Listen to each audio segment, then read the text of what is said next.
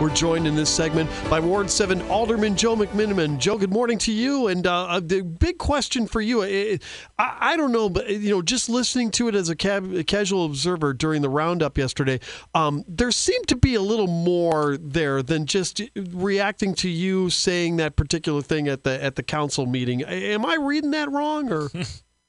I think you're reading it right. I think there have been some long-standing undercurrents that get compounded, and they all kind of can come out in various ways at one time. That's true. And Alderman, I think, having watched you guys, I think I've watched your first year at the council.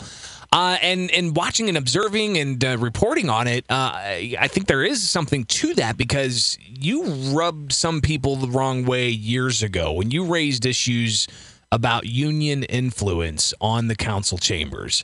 Do you think that has anything to do with how, I guess, some people perceive when you raise concerns that your constituents have the city council? Well, we all have to get along, and we all have to listen and try to understand one another.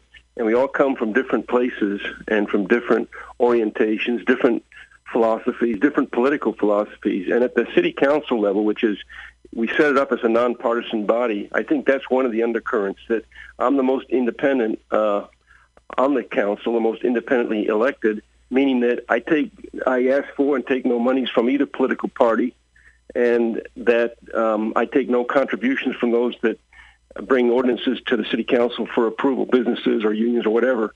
So that puts me kind of in a seat, and I think having that position creates tension because others have a different approach to local politics. And of course, my position is that I think it's a mistake.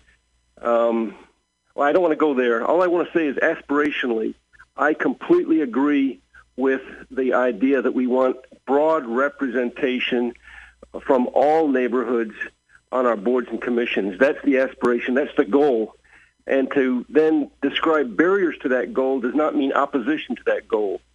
And I think we have to listen to each other and try to appreciate what we're trying to say and get beyond the words that are not always maybe the best chosen words. There's tripwires all over in the current environment. We've got very significant challenges at the local, state, and national, international level, and we have to move forward in the best ways working together, and that's the aspiration, and that's where my heart and my mind are at.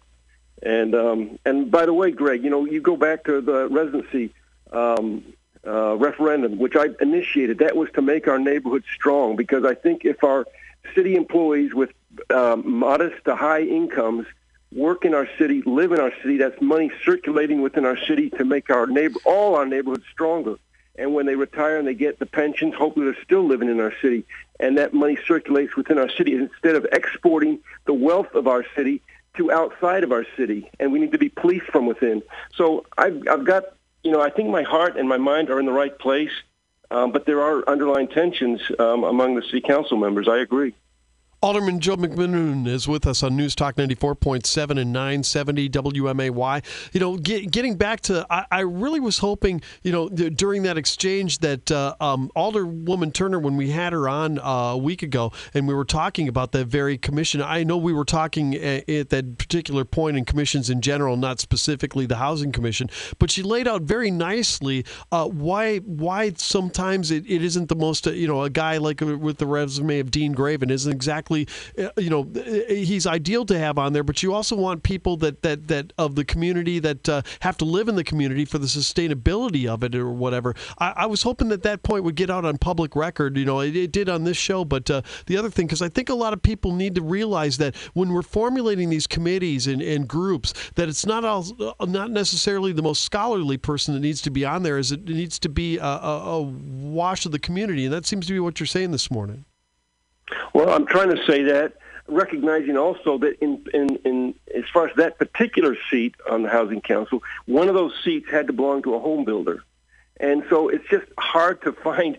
There's no one with more experience, more knowledge, more hands-on, and more leadership than Dean for that particular seat on the council.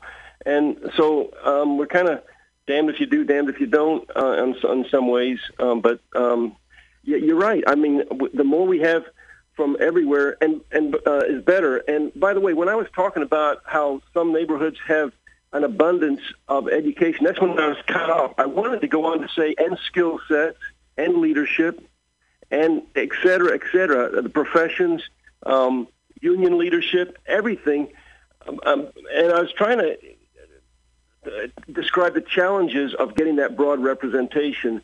And also I wanted to say that we do have integrated neighborhoods. So when I'm talking about these strong neighborhoods that produce a lot of talent that volunteer, I'm talking about African Americans that live in those neighborhoods, including Ward 7, which is 15% African American, and lots of quality.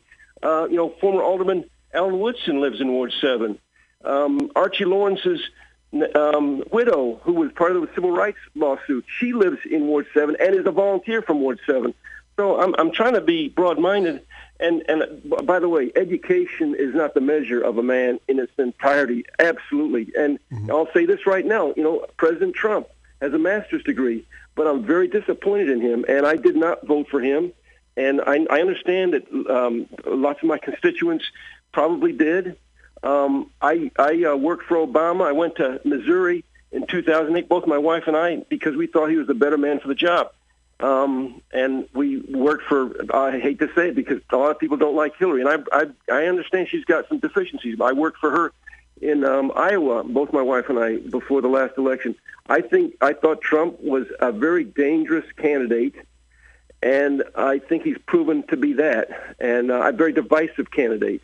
And I just want to get that out in the air. It's kind of, Doris Turner and I should be allies, but we have some differences, and I've talked with some very solid African-American leaders in our community yesterday, and I'm going to reach out to Doris and again say I hope we can work together.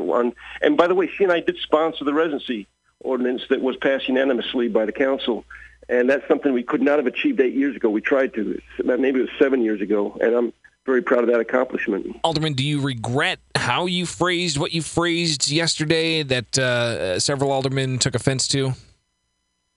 I think I wish I could have finished my thought, without being interrupted, because I think the more complete thought, where I would have talked about how we do have integrated neighborhoods in Springfield that produce a lot of quality candidates. I wish I could have been able to finish that thought, and then the whole context might have been evident. And also, I think my comments have to be taken in light of the previous week's comments when, again, our mayor was trying to do the right thing. He had 4 African Americans on the Housing Council out of 8, but that was insufficient, and because of the geographic. And I was trying to explain the geographic. I wish I had to explain things better. You always do, but we're surrounded by tripwires right now, and it's hard to say the right. Anything you can say can be kind of interpreted in a way that can be harmful or negative, but we all just have to work together and try to make things better for everybody. And I've tried to raise this a couple of different times with the roundup. I mean, we have Robert's Rules of Orders for specific reasons. Is this the place? Is the city council chambers, when you guys are in official session,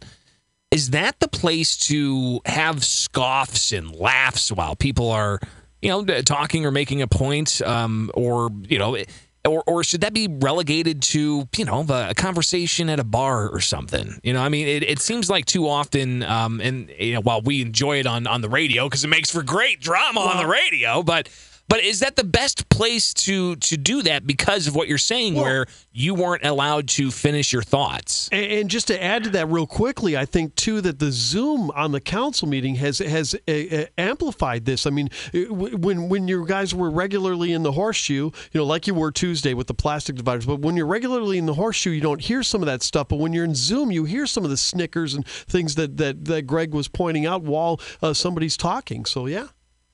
I'm glad you raised that issue, the snickers and the laughter and the side comments, because that really, my wife talks about that a lot. She's watched almost every council for the last 9 years, and it hurts her because she thinks it's a sign of disrespect towards me. And I think I actually have good, solid respect in Ward 7, judged by the voting outcome. And so I think we have to listen. I try to avoid doing that. Sometimes I'll make a point of order if I think someone's going in a personal attack type way, as opposed to having a difference of opinion regarding policy. I think we can talk about policies, but we shouldn't talk about character or try to make someone look, have a character that they really don't have. All right, very good. Ward 7 Alderman Joe McMenamin, listen, thank you so much for your time. I really appreciate it. And when are you running for mayor? Yeah. I want Mayor Langfield to be as successful as possible, so I would never have to think about that. And thank you for this opportunity and this invitation this morning. Oh, absolutely. I really appreciate it. All right, good. Thanks, Thank you very much. And one of these years, I will learn to pronounce your last name, Joe. I promise. One of these years, It's McMahon. Just think men. I know. No, listen, I can do it a million different times until I get behind this microphone. It's crazy. McMenamin. I just kept say it over and over again. I screw it up sometimes. Don't feel bad. Yeah, I mean that's how I learned to do the Christopher Berman's just by practicing. It's like the same thing. I can knock it. It's kind of like Shaq with free throws. I can knock it down 100 times in my office, but when I get behind the microphone here, it's like I don't know. Anyway, Joe, thank you so much. We really appreciate it. I'll take that any day instead of some of the other stuff I get. So thanks a lot. There you go. Have a good day. Have a good one, Joe McMenamin.